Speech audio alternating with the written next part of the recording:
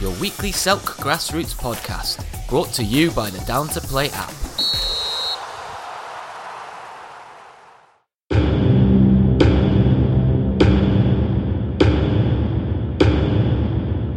There was even a referee in the Football League, I'm not going to quote him, who got kicked off because he had a wee in the centre circle. He asked his linos to go coming out, and he had a wee. Just pop the flags up. And I'm telling you, I'm pretty sure some of those flags, he asked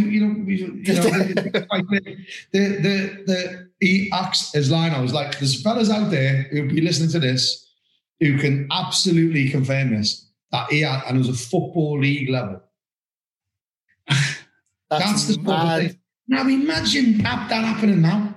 In the Prem. How we've changed. Like from people using the M-words and the rent boy stuff, right back to what's acceptable now. God, he'd be sent to bloody prison, wouldn't he? Yeah. But that was just washed over by the pun. I hope not. I cannot believe that this... Mate, and then he did the toss and dropped the coin and said to the captain, do you want to pick that up? He did the toss! I tell you what, he could have done hand, paper, scissors, whatever. Rock, paper, scissors, yeah. 1, 2, 3. Oh, no, we'll stop that right away. One sort of box, mate, one sort of box. Oh, my God. We're going to have to put over 18 for this now.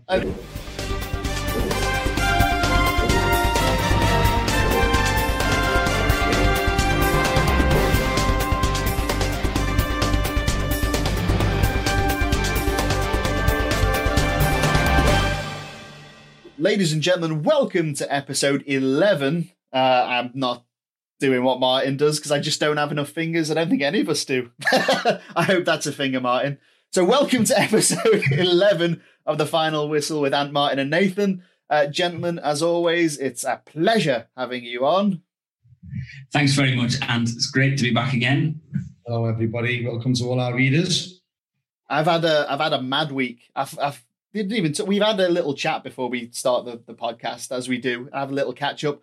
I didn't mention at all. I thought I had COVID. I lost my sense of taste and smell, didn't I? A Thursday night last week, and I was working at the comedy club. Came home. I always have spicy noodles just before bed, and I'm munching away and can't taste anything. I was like, no, this isn't good. So I booked in for a COVID test the very next day. Went for a walk in, and I was isolating at this point. I was sleeping on the floor in the spare room because obviously my wife is 8 months pregnant at this point. I'm not giving her COVID, so I was away. I was isolated, and then Sunday morning I get a text through from the NHS saying, "Oh, your results negative," and I was like, "Yay!" So I forgot to even chat about that, but that's been a bit of a roller coaster weekend. Well, I'm glad you're well, mate. I'm glad you're well. We there's a lad I know who got COVID-19, but he's one of those lads, he's not a referee now, so we probably won't listen to this, so I'll give him loads. He's one of those lads, we call him 11 Arif. No matter what you've done, he's done one of it. Yeah. If you've been to Tenerife, he's been to 11 Arif. So when he texted me, said, I think I've got COVID-19, I said, no, you've got COVID-20. So yeah, I'm glad you're well, mate. Yeah, really good to hear that. But just to start off the episode this week, it's been a big week, I think, for football as well. Just not in terms of what's gone on the pitch, but what's gone on off the pitch as well. We've had in Norway, and Nathan, I'm going to pass over to you at this point because you know the more than I do. You remember the fella's name for a start. I don't. But if you want to pick this one up and just get us started on that one. Yeah, I think it's great. Tom Harold Hagen, FIFA referee since 2009. He's been he's given an interview to a Danish publication, Norwegian publication, and said obviously that he's homosexual. And I think it's a really positive thing, and I think that I don't know if I've touched on it on here before, but there are a lot of gay and lesbian referees in this country that are even in the professional game who are not open but are kind of open behind the scenes. And obviously we have fantastic sort of ambassadors as well that are open about it, such as Ryan Atkins. So I think it's brilliant that obviously somebody who's an internationalist official and who's done a number of games over a long period of time, in his early 40s, I believe, has now obviously be able to come out as well and to be able to kind of be another role model, which is, I think, exactly what we need. Because, I know Martin knows quite a number, and I know that Ant does as well through engaging online. I've seen, obviously with a number of sort of, LGBT plus referees. And I think it's brilliant that there's another sort of top level referee who's kind of an ally and somebody who's sort of very proud of it. I read a bit of the interview that he did, and he said obviously he's been with a male partner for quite a while, and it's not been a big problem. I think he even said he's attended meetings with with his partner. So it's not been a problem there. I think it's great attitude obviously that they have in his country and the support of the colleagues. But I think it's another great story, another fantastic sort of leader. In that sort of something that's unfortunate new. I think it was 30 years this week or last week since Justin Fashanu came out.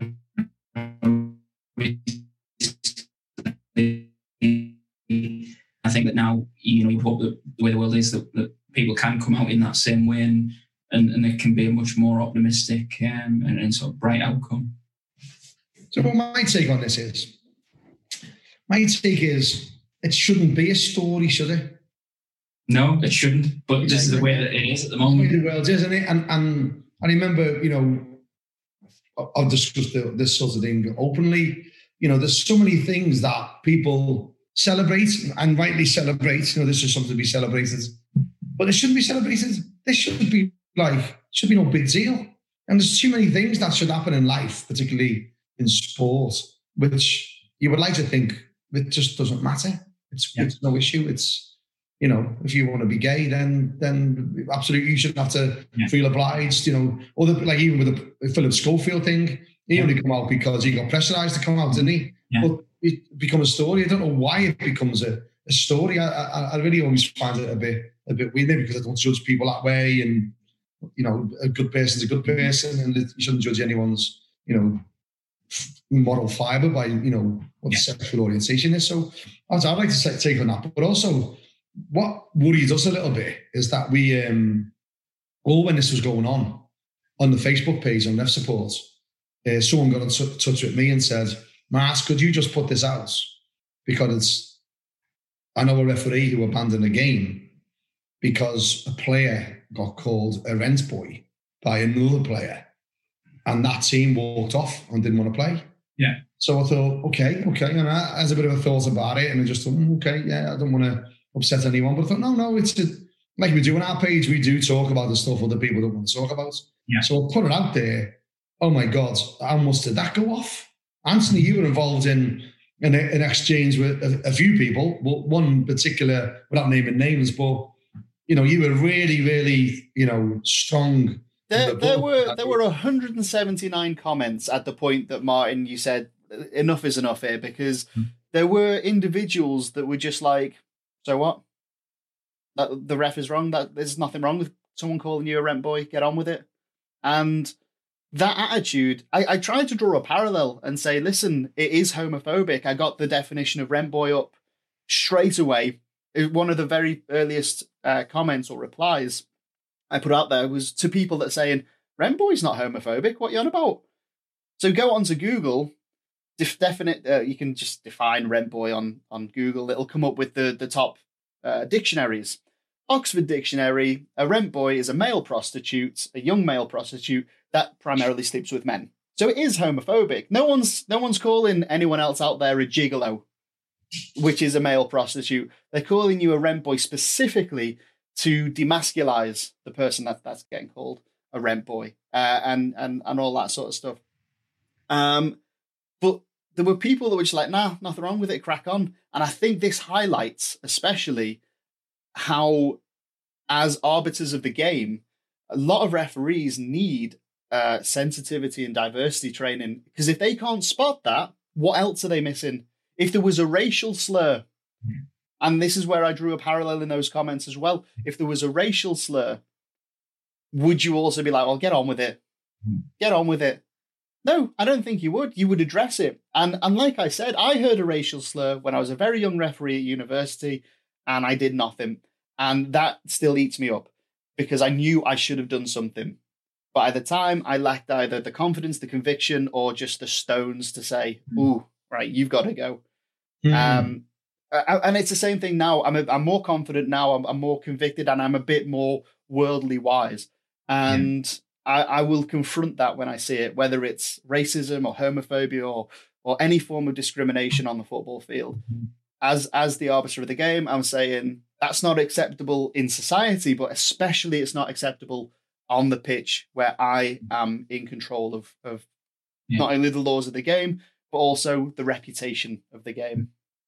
What was interesting was when people started, obviously other people were doing a comparison between racial abuse and everything else. But I think what was missed, I closed it down because it wasn't going the way I wanted it to go. I wanted it to be more about everyone's going to have their own, everything can be interpreted. The game, beauty is in the eye of the beholder, isn't it? You know, so it's everything's can be interpreted. But what I was going to put up is what I'll talk about now, but I didn't. Is that there was a very, very famous, one of the Dam Busters, I forget his second name, Guy, someone, can't remember. He had a dog, and it was a brown dog. Oh, I know the name of it. And we know the name of the dog. Now, I remember going to a house as a builder to do some work, and there's this big poster of him outside, a big Lancaster bomber. Can't remember his second name, Guy, someone. That proves the point. I remember the name of the dog, but I don't remember his bloody name. Proves the point, doesn't it? And then the dog was called the N-word. The N-word, brown. yeah.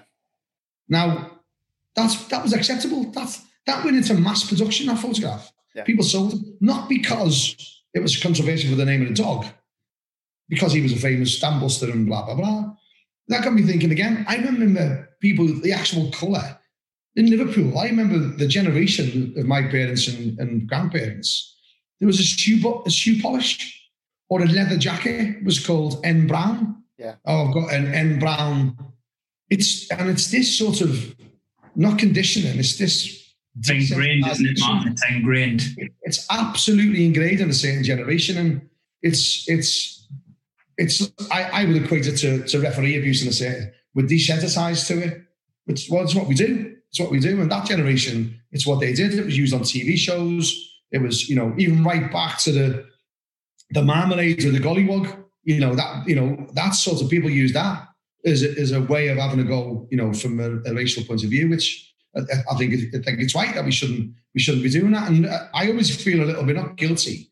I always feel a bit like not very credible because I'm a white man. Yeah. I'm a white man. Okay, yeah. And I don't feel like credible talking about it. But all I can do is talk about how it makes me feel.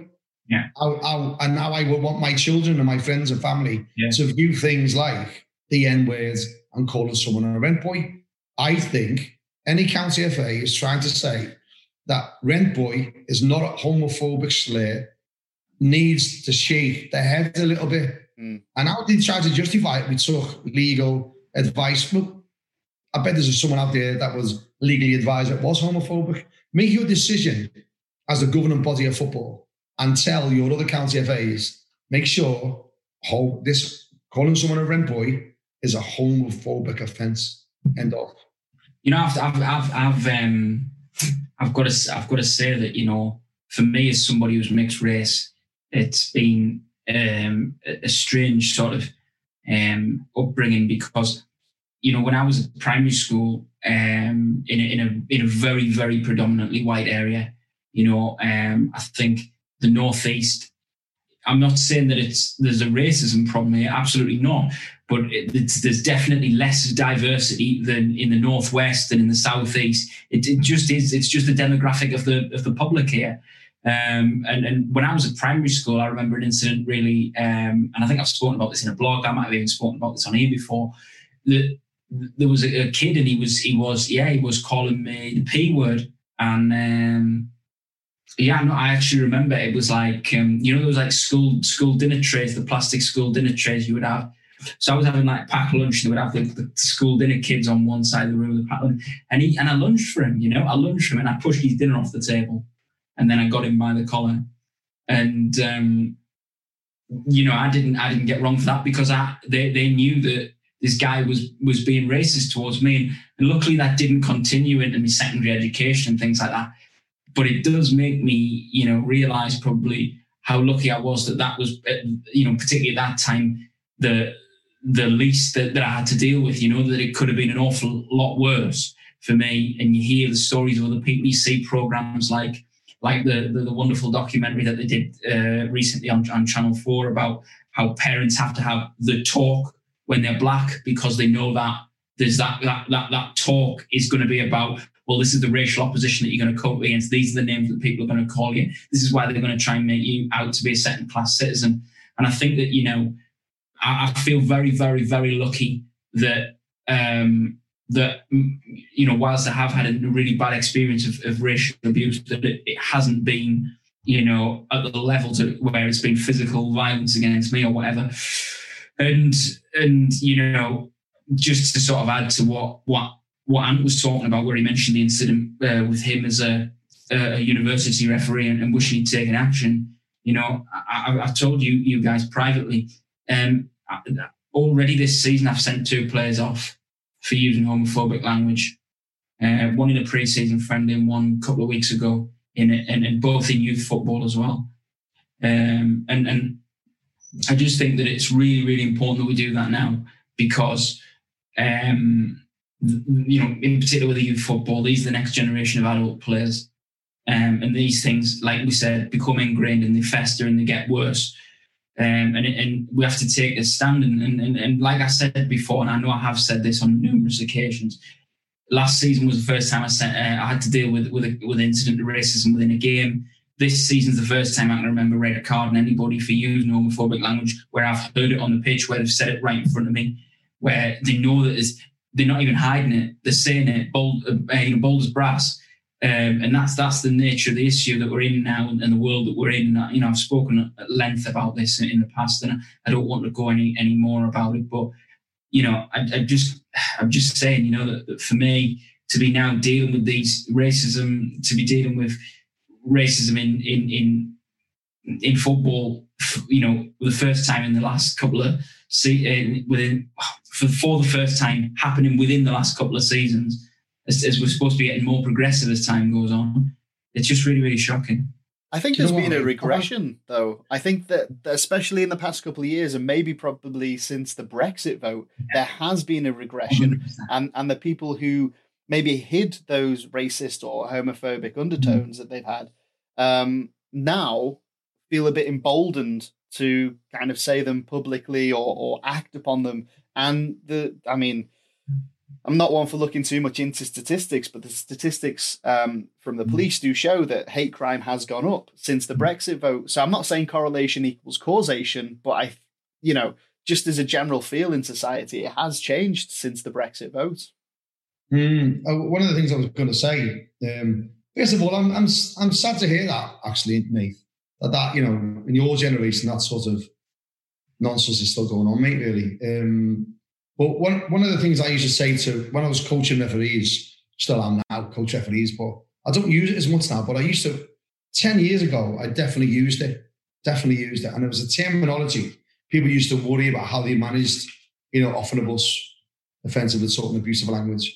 And obviously anything like that. Obviously, we never tell them to manage, racial abuse, homophobia, we never ever clarify that. But what I used to frame it as, I used to say, look, if you don't hear it on the telly before 9 p.m, don't let them use it on a pitch. Yeah.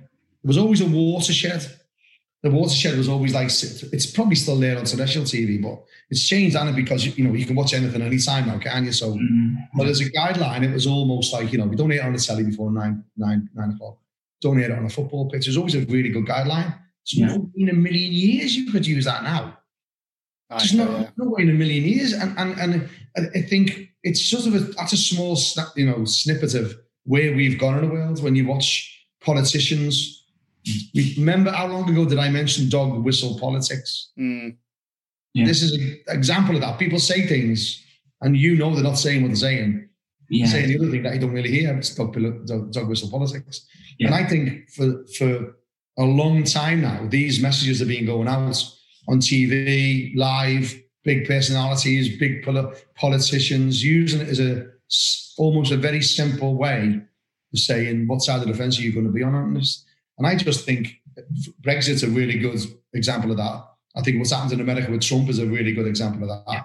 I think the way Trump uses Twitter is a really good example of that. And the way fans use Twitter to abuse referees is a really good example of that. Mm-hmm. And I think it's all just connected where society, I think we're at a crossroads with society now. And I think we're going to go one way or the other. We're going to get worse, or people are going to realise we need to do more than we are now. Yeah. And I just hope it's going to be the second option where we actually, all of us, try to do and be better individuals and be better people.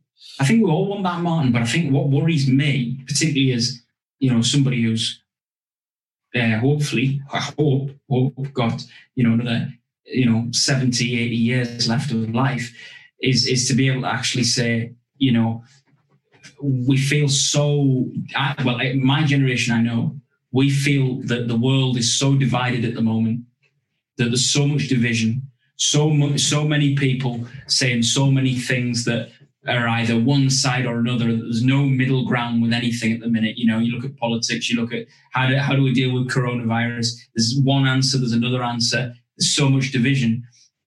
That I think that's an incredibly worrying thing going forward. Is all this division, all this derision, all of everything that's going on. Nobody can respectfully disagree with anybody now.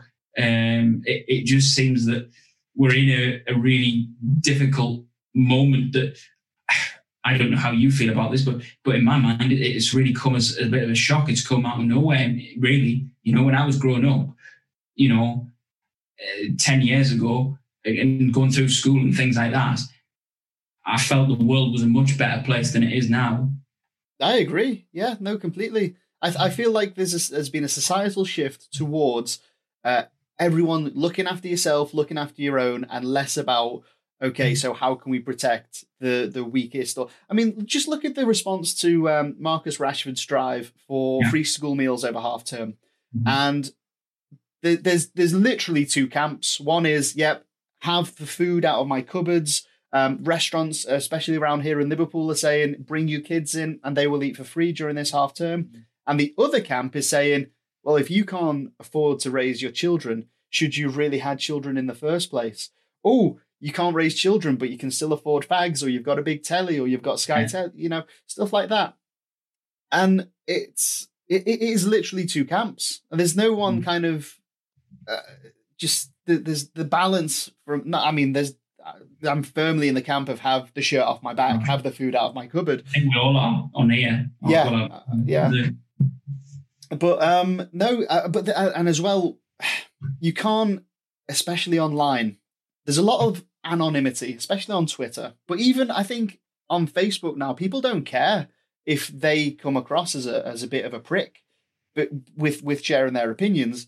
But the anonymity factor is kind of seeped into what they will say on Twitter. But you can't now have a disagreement with someone, like you said, Nathan, without, it's like, I can't disagree with your point without disliking you as a person.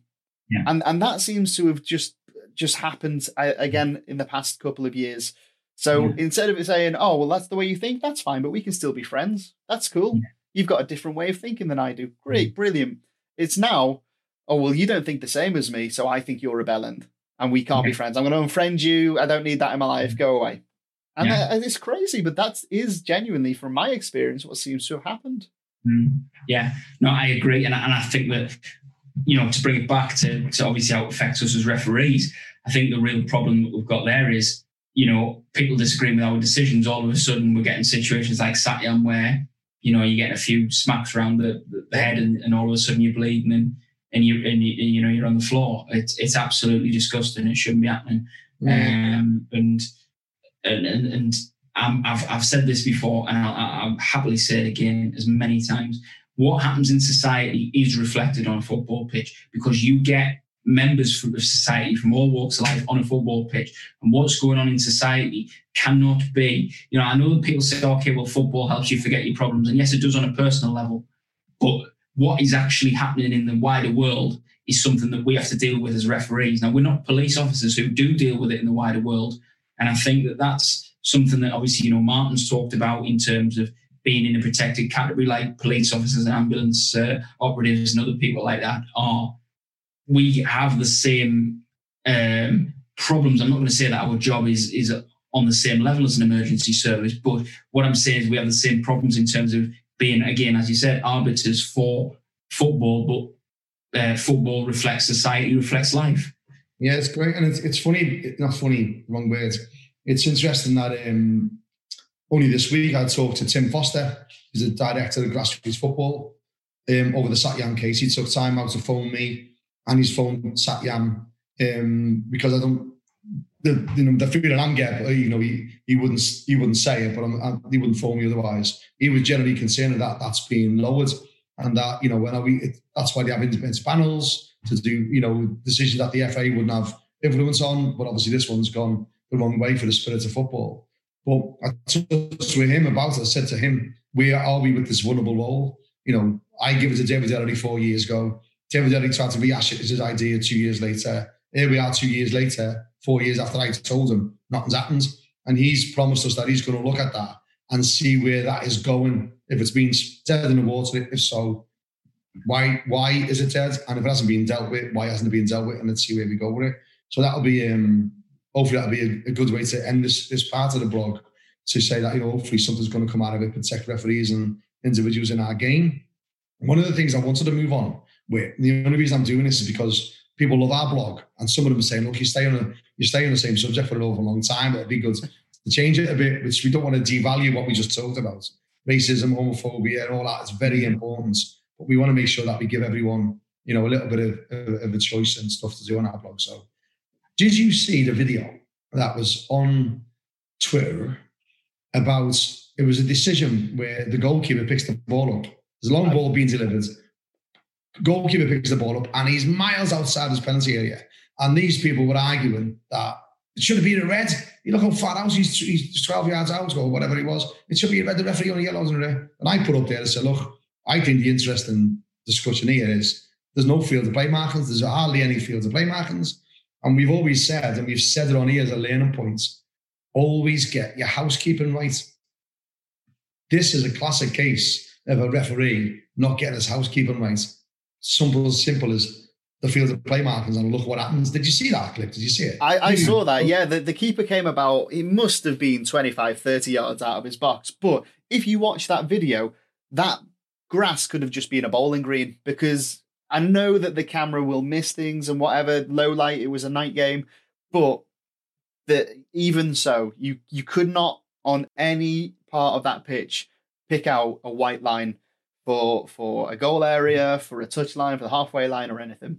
And if you can't see it on a camera in the low light, there's no reason why also the goalkeeper wouldn't have been able, say he's been disorientated by the lack of lines.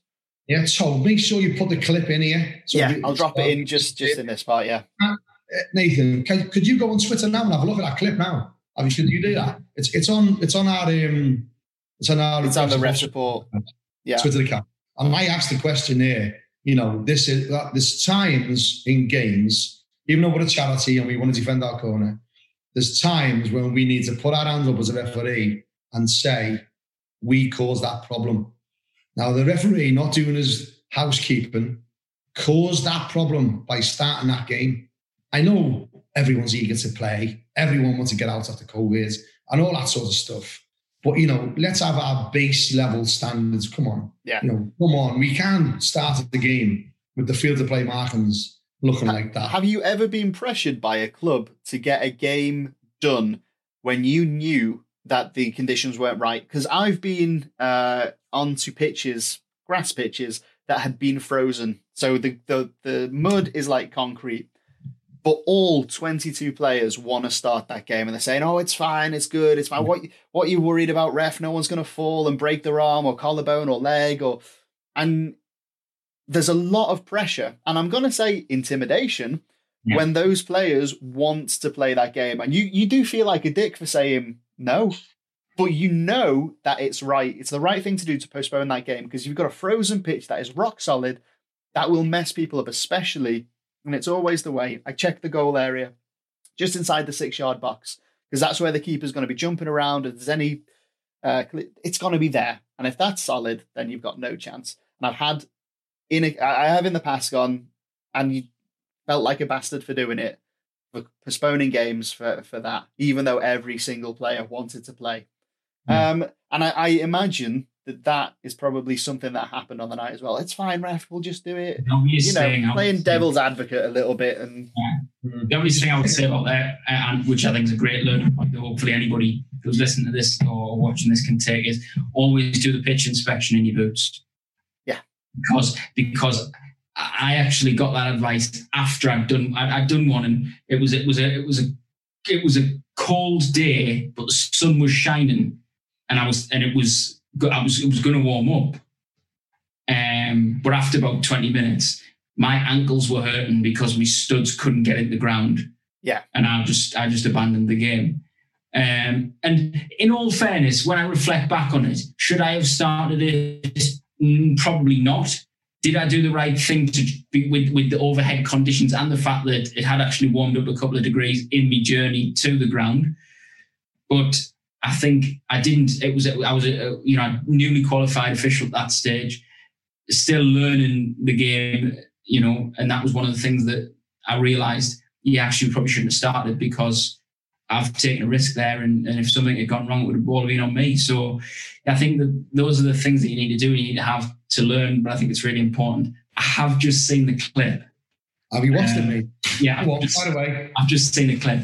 What I will say is, I totally agree with, was it whichever one of you said that he got disorientated? Because what I was doing actually was looking at the goalkeeper, and the whistle went, and he went, "What's that for?" And then he's turned and he's put his hand on his head, and he's realised. So I do think that, yes, I agree with the feeling that he's disorientated, and obviously totally go along with what you say about the quality of the markings. The follow-up clip on that one is, though, the referee didn't send him off. The referee only cautioned him, so he's been sympathetic. But I reckon, as per the laws of the game, you're playing with that pitch, the keeper's got disorientated, you feel bad, but it's still dog-so. Yeah, it is, yeah. So it's still red. Even though it's probably the ref's fault for allowing the game to go ahead when it shouldn't have gone ahead, if the conditions are the same for everyone, still dog-so. So I think that should have been a red. The player has my utmost sympathy, but as per the laws, should have been sent. However, just on a follow-up point, I'm not sure if it was shared on the Ref Support Twitter, but there was a follow-up. There was a different game, and there was a statement from a club that said, just an update, last night's game didn't go ahead.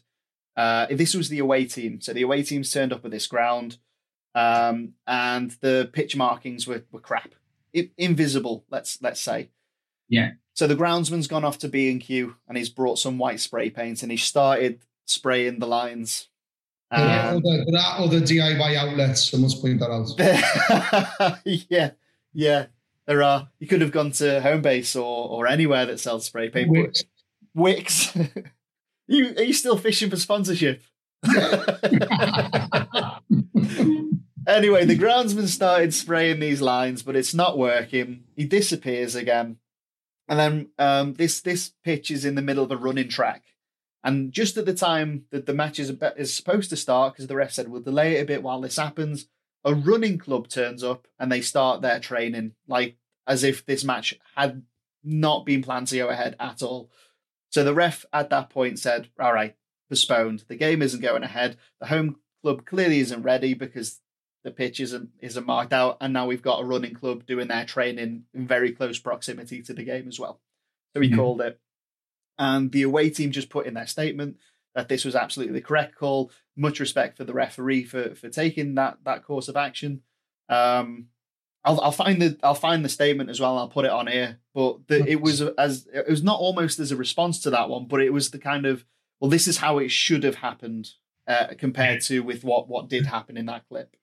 Yeah. But when you say about people sort of pressurising you into it, oh, come on, lads, we got to play. Just do this. Just get a piece of paper and just get a pen and go, yeah, mate, you sign that to say if anything happens, you're going to take responsibility, not me. Yeah. Some fault. I think with pitch inspections, we need to have a little bit of advice here, I reckon. And I'm going to do one with a serious point. I'm going to do one with not too serious points. Firstly, the serious point is the problem gets worse when, depending on what type of game it is. Yeah. Also depending if only certain parts of the field of play isn't playable, either frozen just in a 6-yard box. You might get shadows on the pitch, mightn't you, where the rest of the pitch is lovely. It's really important to know the groundsman. Yeah. Know the people who with the ground. Don't be biased to the home team. That's a bit different, isn't it? But some of these groundsmen have been looking after that pitch for decades longer than you've probably been alive. They know exactly what's going to happen at 8 o'clock on a February evening when the temperatures are that. Always really good advice to touch base with the groundsman. Equally, if the weather's crap and the game goes on, thank him afterwards and say, maybe write to the club and say, you know what, that game only went ahead because you had your chairman, your secretary, the lad on the turnstiles, the kit man digging that pitch over with the support of the groundsman. So always recognise that. Always recognise, those sorts of things. But you said put your boots on and do a pitch inspection. Yeah. Right. I'd like to suggest the opposite to that in certain circumstances. Because you're getting a bit of grief beforehand and one wants to play and one doesn't want to play. If you go out there with your shoes on and you're slipping all over the bleeding place, that's very, very easy to sell that it's not playable. Yeah, no, I can agree with that. I can agree with that, Martin. But the problem was when I didn't put my boots on, it felt fine.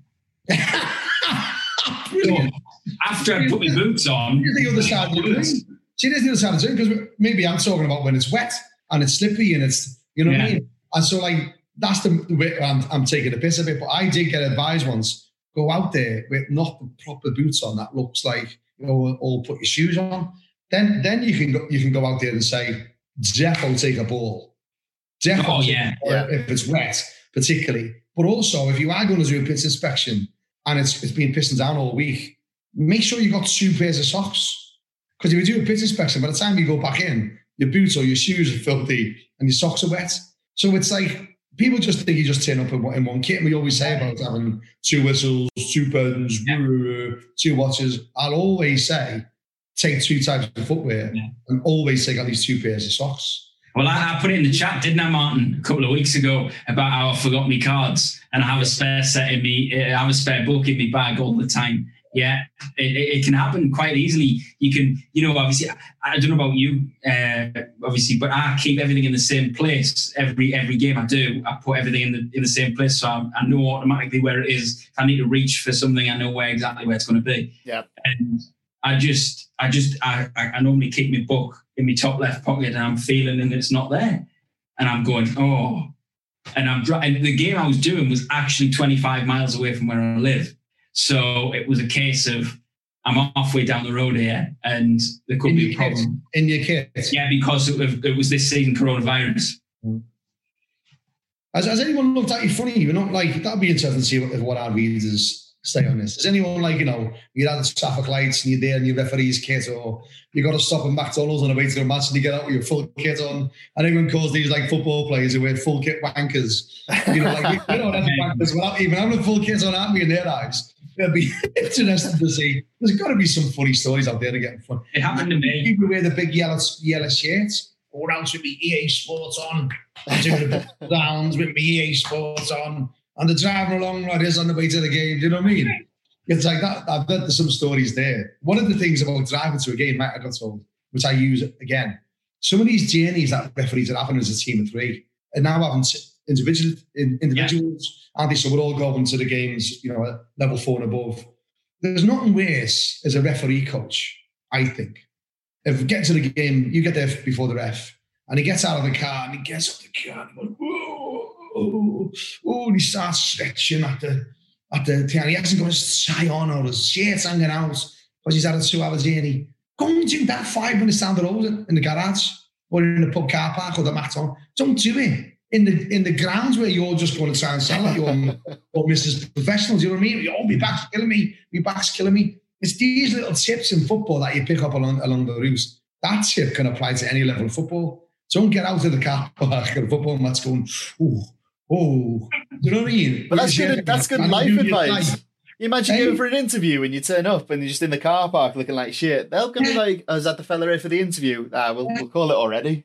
So, I mean, I've seen some horrors where I've seen like lads turning up, level 3s and above. Oh, I better put my bleeding tie on now.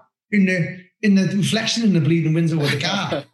Outside the clubhouse where they're all going to be marking you in 2 hours frigging time. Yeah. You just what does that sell, that club, that you couldn't be asked getting ready and see what the car there bleeding their ground, you know what I mean? So just have a little bit savvy out there when you're traveling to these games, particularly now with COVID, and maybe even get out of the car and maybe do a little bit of angel. That gets you a bit of brownie points. You know, that you prepare before you go to the club. It's these little subtle things that 1%. All adds to your all-round professionalism. What we've always said in it is to hop, honest, open, professional. Yeah. There or thereabouts. No, it's funny though you said that about getting sick, because obviously, like I say, we're wearing tracksuits at the minute to go to games and to come back from games. And there was one just recently where it was this season, and I was doing a game on a Sunday lunchtime, and obviously Super Sunday being on Sky, and this guy went, I was in Sainsbury's, other supermarkets are available, and some guy just started giving us a referee, you spoil the game. And then he started talking about a Premier League game. Obviously I hadn't seen because I'd been out reffing myself, and it was something to do with it was handball. It was actually it was that one with Eric Dyer against Newcastle at Tottenham. It wasn't even looking at it. Yeah. And it was so that was a Sunday. I'd been out reffing and I was in a supermarket, and I got a load of stick off some bloke who was in the queue. It was unbelievable. As if I'd been responsible for, as if I was in the VAR, as if I'd just been at Stockley Park telling them to do that. Did you flash your credit card at him? Oh shit, wrong one. Oh, they were left at home. I forgot that, didn't I? The yellow cards. Yeah, he left them in the fucking supermarket. You're not off this time, mate. I'll give you 2 pence off. It'd be so funny if he had like a spare pair of glasses in his hand when he just going to buy a spare pair of glasses. That's mad. Again, I bet you there's some stories out there, like I said. Yeah. I'd just love to hear some of those stories. And then, honestly, I've heard stories of referees, you know, going to Football League games and getting caught short on their way home and having to pull over on the side of a motorway and like have a wee. You know, they're being a guest in a car. You know, you can't even try to suggest that a referee has not come home from a game and halfway along goes, oh my God, I need to go to the lap now.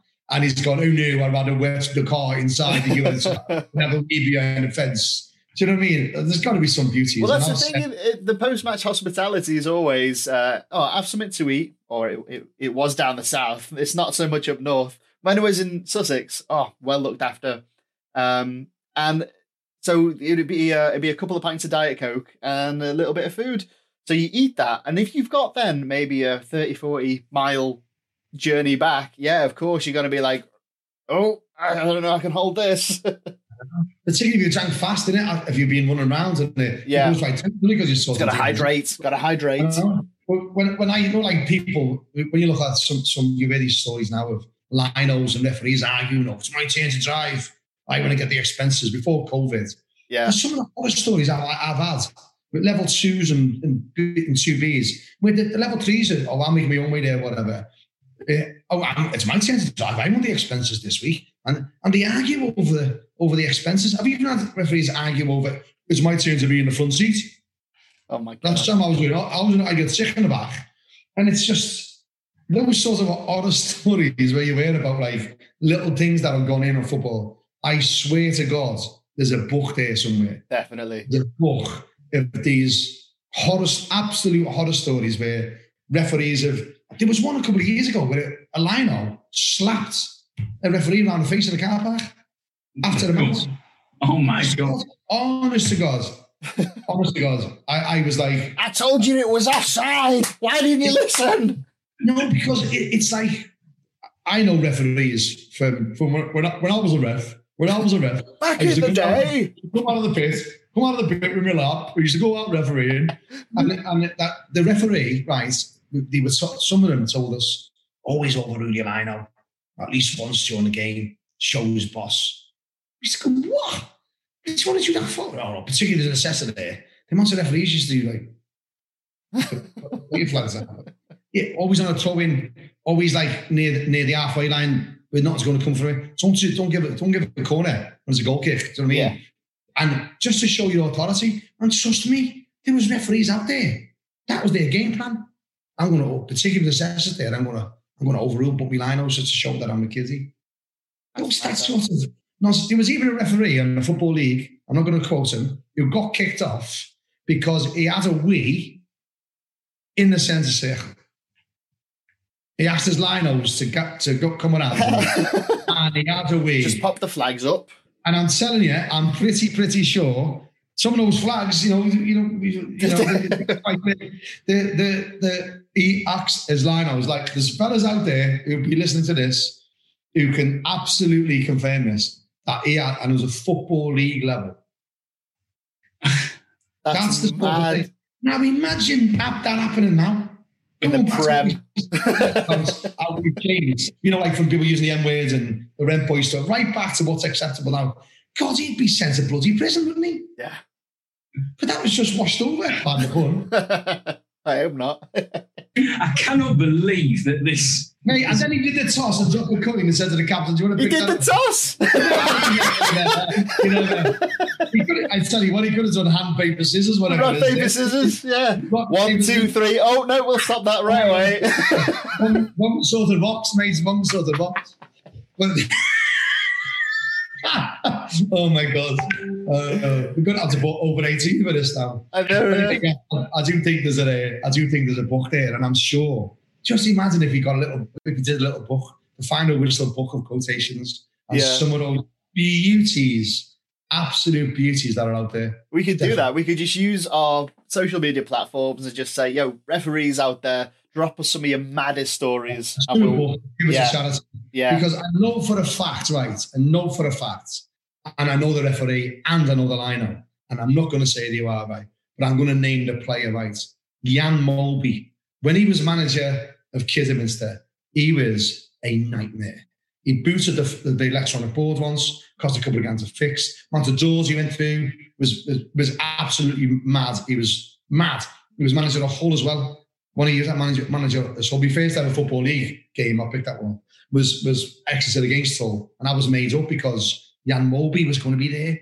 And I'm like, oh my God, it's phoning my brothers on the way down. I'm going to meet Jan Molby today. But tell us what he says. Tell me what he says after the game. No problem. So have a game. Give a dodgy penalty. I'll give a dodgy penalty. Definitely give a dodgy penalty. I think Exeter won 1-0. After the game, my brothers phoned me. Dude, after the coach, did you meet Jan Molby? Did you get a signature? I said, I can't get a bleeding signature autograph. I was the bleeding lino. Can't do that. And it's my first frigging game. He said, well, did he talk to you? I said, yeah. He said, what did he say? He said, he called me a fucking little prick. Which he did, because I give this dodgy penalty. Anyway, Jan Molby was horrible. And he still is a hero of mine. And he used to give the fourth man loads of grief. Loads of fourth man, loads of grief. And he was bullying this fourth official, not fourth man, fourth official. And the lino comes down, he was dead funny. He goes, oh, lino, you're just as shite as him. You need to get a grip. You've never played the game. You blah, blah, blah. He said, leave it out, Jan. And the fourth official goes, yeah, leave it out, Jan. He goes, no, my name's Jan. And this big argument started. You haven't got a clue about football. You want to see the size of my trophy cabinet? He said to the fourth man. The fourth man said, what, have you got any medals for eating pies? And he just lost his shit. So there's got to be loads of stuff. That is fact. I know it's fact. I'm not saying I was one of the match officials because I wasn't. But I know for a fact that's what happened and he lost his shit. Now you telling me there's another hundreds of them out there? There definitely is. And with our networks, we will find those stories. And I love the idea of getting all these like little micro stories and putting them into a book and then getting it out there for charity. That's a brilliant idea. Top chat. And all funny ones, which just proves there's an awful lot of cracker match officials out there, Yeah. male, female, all colours, all creeds. They've got sense of humour, they've got personality. We have got character. We have got a little bit about us, and it would be just top draw to capture all those stories. Oh, it's just dead. I could rattle loads off, but I'll just bore you. But we definitely need to get on that. That's such a good idea. That's a nice little project to get going. We'll do that definitely, 100%. We're kind of tight for time today, as I'm off to the comedy club in just under an hour for we got a double header and the Paul Smith work in progress.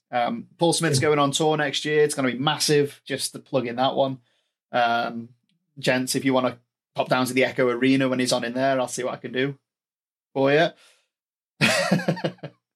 Some tickets to our listeners. Hopefully, when COVID allows, obviously. Yeah. Fingers crossed. So yeah, just one thing I wanted to say. I was going to say, if there's anything you want to just wrap up with, now would be the great time. Yeah, and I don't want to obviously end it on a down note, but I think a lot of people have seen this week, and I know that Troy Townsend made a big, Troy Townsend from Kick It Out, he made a big thing about this. A young player from Manchester City, he was released over the summer, and he unfortunately committed suicide early this week, owing to the sort of mental anguish that he'd faced, since he'd been released by the football club. And I think obviously, look, this is a big thing that obviously needs to be talked about at length. But I just think that it's really, really important that, and I know we've talked about, I remember we talked about Referee Academy that you spoke about, and obviously all the gear you get, whether you're in core, whether you're in Referee Academy, whether you're in whatever it is that's looking talent group or whatever it is. And I just think that, we always talk about that. We always think about these things about, being part of a prestigious club like Manchester City. It's no secret that I was at University in Manchester, and I was a big. We used the training ground. We were in the training ground quite regularly at the Etihad campus, and I saw a lot of the players, that were coming through, the young players in particular, and I used to see them. What Manchester City provides is they provide a private education up to the age of 18, whether you stay as a contracted player or not. And I think that. That's a wonderful thing from an educational point of view. But imagine that you were there for 1 year and you got released, and then you've got to go through the rest of your secondary education with lads with lads like Phil Foden, who've got an opportunity to come through at the first team. They're going to hopefully, you would think that all being well, going to play 100 games in Premier League at least, and it's just a massive sort of mental anguish that you have, I think, going through that system and dealing with all of that and losing out on it. So, we've talked about referees coming out of the core and coming out of things and not being support there. But I just think it's really, really important that we highlight, whether you're in core as a referee or you're in a referee academy as a referee, or whether you're in a football player in a football club, as a football player, and you have the opportunity to access private education, and you have the opportunity to access all the facilities that the Etihad campus has, which is absolutely unbelievable. The facilities are, I'm sure we've all seen them and all know exactly what's going on there. Wonderful facilities, and just dealing with it. I've got friends who, I've said this before, I've got friends who are professionals, and one of my friends who's actually a current pro, he actually was released by a now current championship club at the age of 14, and he did end up going back to professional football, but he took 2 years out because he felt that he'd lost his childhood from being 9 to being 14, from getting picked up at school and driving back 25 miles to the training ground after school. That was his after school. He didn't get to go and play with his mates or do anything like that. He was into football straight away, and then home and bed and school and back to the training ground. So he felt like he lost out on a childhood, so he took some time to try and get that back. And I just think it's really, really important that, not everybody is as level as that. And some people give absolutely everything to make sure that they become a professional footballer. And I think it's the same for referees as well, giving absolutely everything. And it's about being a whole person and looking after your mental well-being overall. And I think, obviously, you guys know I talk a lot about mental health. I talk a lot about mental well-being and try to do the right things to make sure that we maintain a good level of mental health, particularly in the circumstances that we're in at the moment with the pandemic and things like that, where, you know, we have severe restrictions on our movements and limitations on our freedoms. I just think it's really, really important to highlight this. I think it's very, very sad.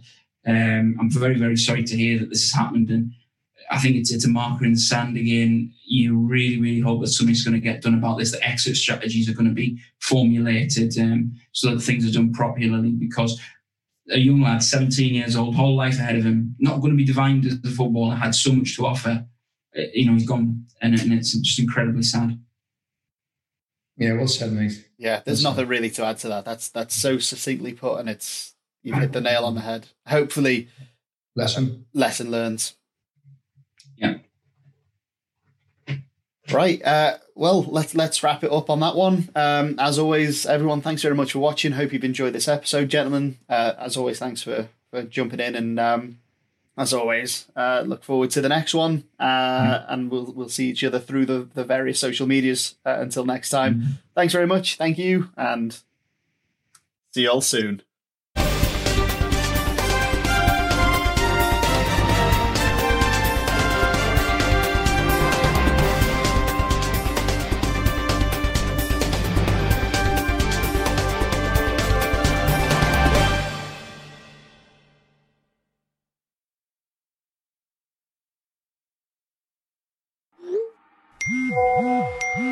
Having trouble tracking who can play and who can't? Download Down to Play before your next match, the first app to purely focus on player availability. Get Down to Play for free in the App Store and Google Play. This week's Selk podcast was brought to you by Down to Play, the simple app for next game availability.